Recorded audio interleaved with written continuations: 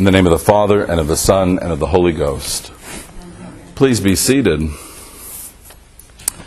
Today is All Saints Sunday. Thursday was All Hallows Eve or All Saints Eve. Friday then was All Saints Day, when we remember all the saints who have come before us. Saturday is All the Faithful Departed. And so then Sunday today is when we gather all those remembrances together in one. Saints is a word that's used in the Scriptures over and over, and it's clear that it's used two ways. It's used for all the faithful, all those who believe Christ, all those who believe the gospel, but it's also used for those who are exemplary, who are fine examples of the faith. And this is typically how we mean the word when we use it. We're talking about a Christian who's come before us, who's been an incredible example of Christian witness.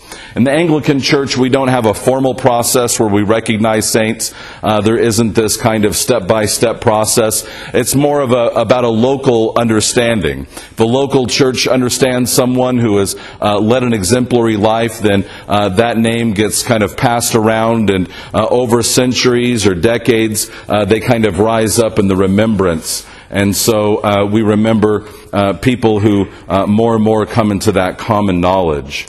All the faithful departed then are those who are Christians who have gone before us that maybe don't have the kind of lives that are going to stand out to the whole community. Maybe they're never going to be worldwide known, or maybe they're never going to be these great examples, but they are faithful, and they did pass the faith to us. And so these are our Sunday school teachers and our grandparents and the people that sat next to us in church every Sunday and have gone on before us. These are the faithful departed, and it is our responsibility to remember them and to receive the faith that they gave to us, and to remember that we are forever indebted to them for passing the faith on to us. The Scriptures have been passed on, the traditions of the church have been passed on, not just by the saints, but by those faithful who have lived their lives day in and day out according to the gospel, who have taught us how to read our Scriptures, who have taught us how to worship the Lord and to live in daily examples of Christian faithfulness.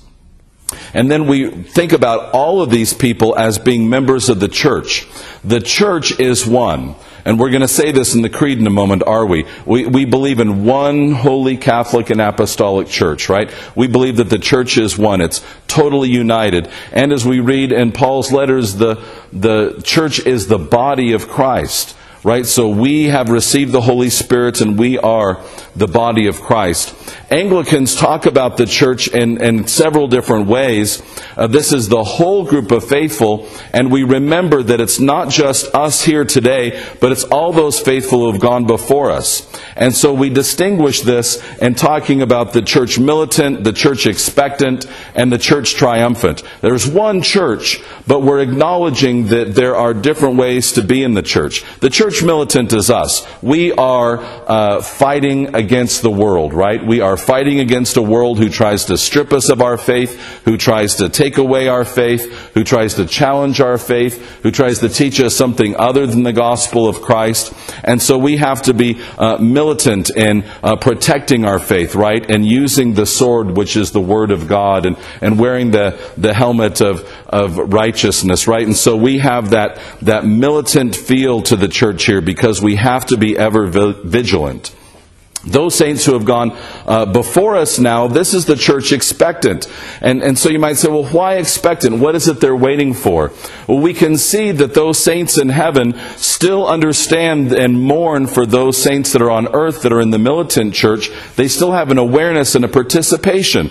I commend to you Abraham in Jesus' parable about Abraham and Lazarus. They understand the suffering of those who are still in the body. They understand that Christ is coming. They understand the sign. You remember that Abraham says they have Moses and the prophets, and even if someone was to rise from the dead, they would not respond. And so there's this clear understanding that Abraham has about the suffering in the church, in the world, and about what it is that brings about faith. You remember Elijah and Moses meeting Christ on the Mount of Transfiguration and talking with him. What are they talking about? They're talking about his sacrifice in Jerusalem. So they're understanding the need for that sacrifice. They're participating with Christ in this discussion.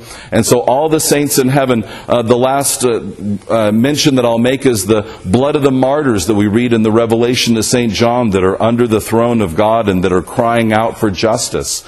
Right? So they have this expectation that things will come. After the second coming, we all will be gathered together into the church triumphant. Everything will be finished. And this is kind of what we're reading in the Revelation to St. John this morning. We're reading this transition between the church expectant to the church triumphant. These are the last stages that we see. And we read about the tribulation. This has become a popular word for the last 150 years or so with people that think about a millennial church and all of this business. Once again, we believe in one church. We believe that His kingdom will have no end. This is clear in the Scriptures. It's said over and over again that His church will have no end, that His kingdom will have no end. And the tribulation that's being talked about here is the tribulation that we're in. We're in tribulation right now. Christians all over the world are being persecuted right now. They're being imprisoned. They're being tortured. They're being kept from their jobs. And there are all kinds of ways in which Christians throughout the centuries have suffered tribulation. We have brothers and sisters all around the world who are suffering for their faith right now. And they are coming out of that tribulation, out of that suffering, being washed in the blood of the Lamb, right? They're being washed in that common sacrifice. When they too are willing to sacrifice, they come out cleansed by the blood of the Lamb. So this is what we are celebrating in All Saints' Day. We're celebrating all the faithful departed, all the saints, the whole church, one church that is united. And so we are united with all those who have gone before us, all those who are in heaven, and we're recognizing that body that we're a part of, that great membership that we're a part of. And again, in the Revelation to St. John, it's very clear that unlike so many other religions around the world, there is no ethnicity in Christianity. Christianity is not an ethnic religion. It's not a religion about a certain language. It's not a religion about a certain tribe. There is no ethnic group that is overrepresented in the Christian faith. We read here that the multitude is made up of how many tribes? Every tribe. How many tongues? Every tongue. So what we see in heaven is that every tribe and every tongue is represented, that Christ has reached out to all of creation, that His desire is to save all of His people. And in heaven we hear every tongue, that is every language, confess the name of Christ. So He is reaching out His arms over the whole of creation. And we read again about that tribulation, that suffering that we can experience ourselves. We have the opportunity to experience suffering. Why aren't I seeing more smiles here? Huh? We have opportunity to suffer for the gospel, right? We should celebrate this, right? We in this country, we censor ourselves, don't we? We don't need a government to do it. We do it for ourselves. It's not polite. It's not the right time. Right, I might lose something. We have the opportunity to suffer ourselves. And again, we're washed in the blood of the Lamb. And that blood of the Lamb, of course, is that loving sacrifice that Christ offers. And we read that it is Christ Himself who is the Lamb who gathers us together. And why is He called the Lamb here? Why is it so important? Because the Lamb is the sacrifice, right? He isn't representing Himself here in His victory as a king. He's not representing Himself in His victory as this great military leader. He's representing Himself in this great victory as the sacrifice, is the one who lays Himself down. And this is how we share in the victory of Christ. We share in that victory by being willing to lay down our lives for those that we love. And this is the summary of the faith, isn't it? To love God and love our neighbor. And this is exactly what St. Paul does here in the letter to the Ephesians. In verse 15, he summarizes the faith. He just kind of seems to slip it into this letter. If you blinked, you might miss it. But he summarizes the faith here. He says, "For this reason, I have heard of your faith in the Lord Jesus," right? Your faith in Jesus.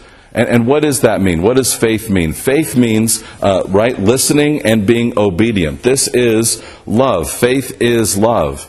When we are faithful, we are loving because we have our eyes on Christ. We have our eyes on His life and on His message. And when we participate in His self-sacrificing, then we are faithful.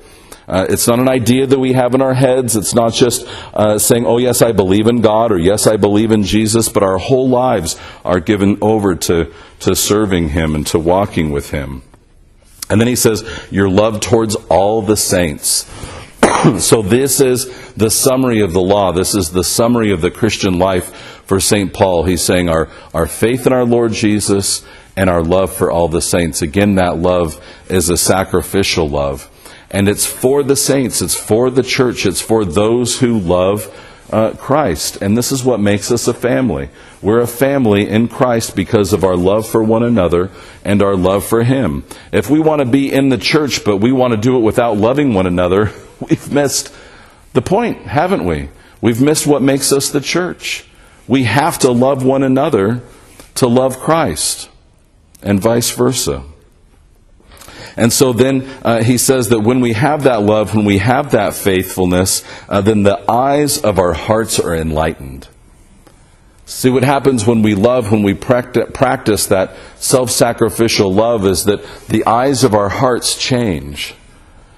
When we think about Christian anthropology, we think about the heart as being not just a place of emotion, but the place of reason and emotion, which are united in the Christian person, right? We're not led by emotion, we're not led by reason, but we're led by emotion and reason put together perfectly, and the heart is where that takes place, where our thoughts and our feelings are perfectly united and focused upon Christ, and that heart has eyes. It has the ability to perceive and to see the world.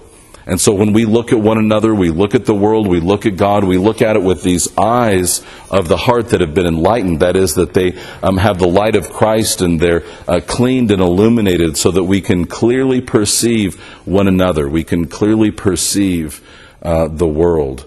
And we have to have this happen. This has to happen. We have to have our hearts enlightened because that's the only way that we're going to be able to do the hard stuff that Jesus is talking about in St. Luke's Gospel this morning. Because he gets radical real quick, doesn't he? It's very difficult to understand.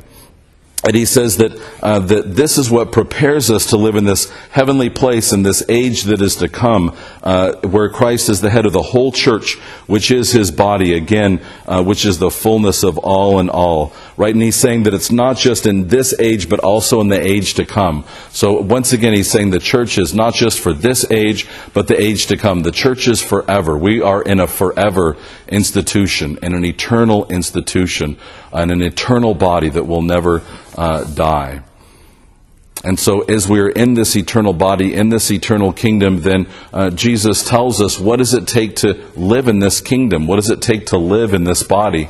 And in St. Luke's Gospel, it's a little bit different than what we've read in Matthew's Gospel or studied there on Wednesday nights with the Beatitudes. It's a little bit different. In Luke's Gospel, this is the Sermon on the Plain. We read here that he's in a flat place, rather than in Matthew's Gospel where we read the Sermon on the Mount, where he's on this high place. In Luke's Gospel, it's this Sermon on the Plain, and he reduces the Beatitudes to those first three.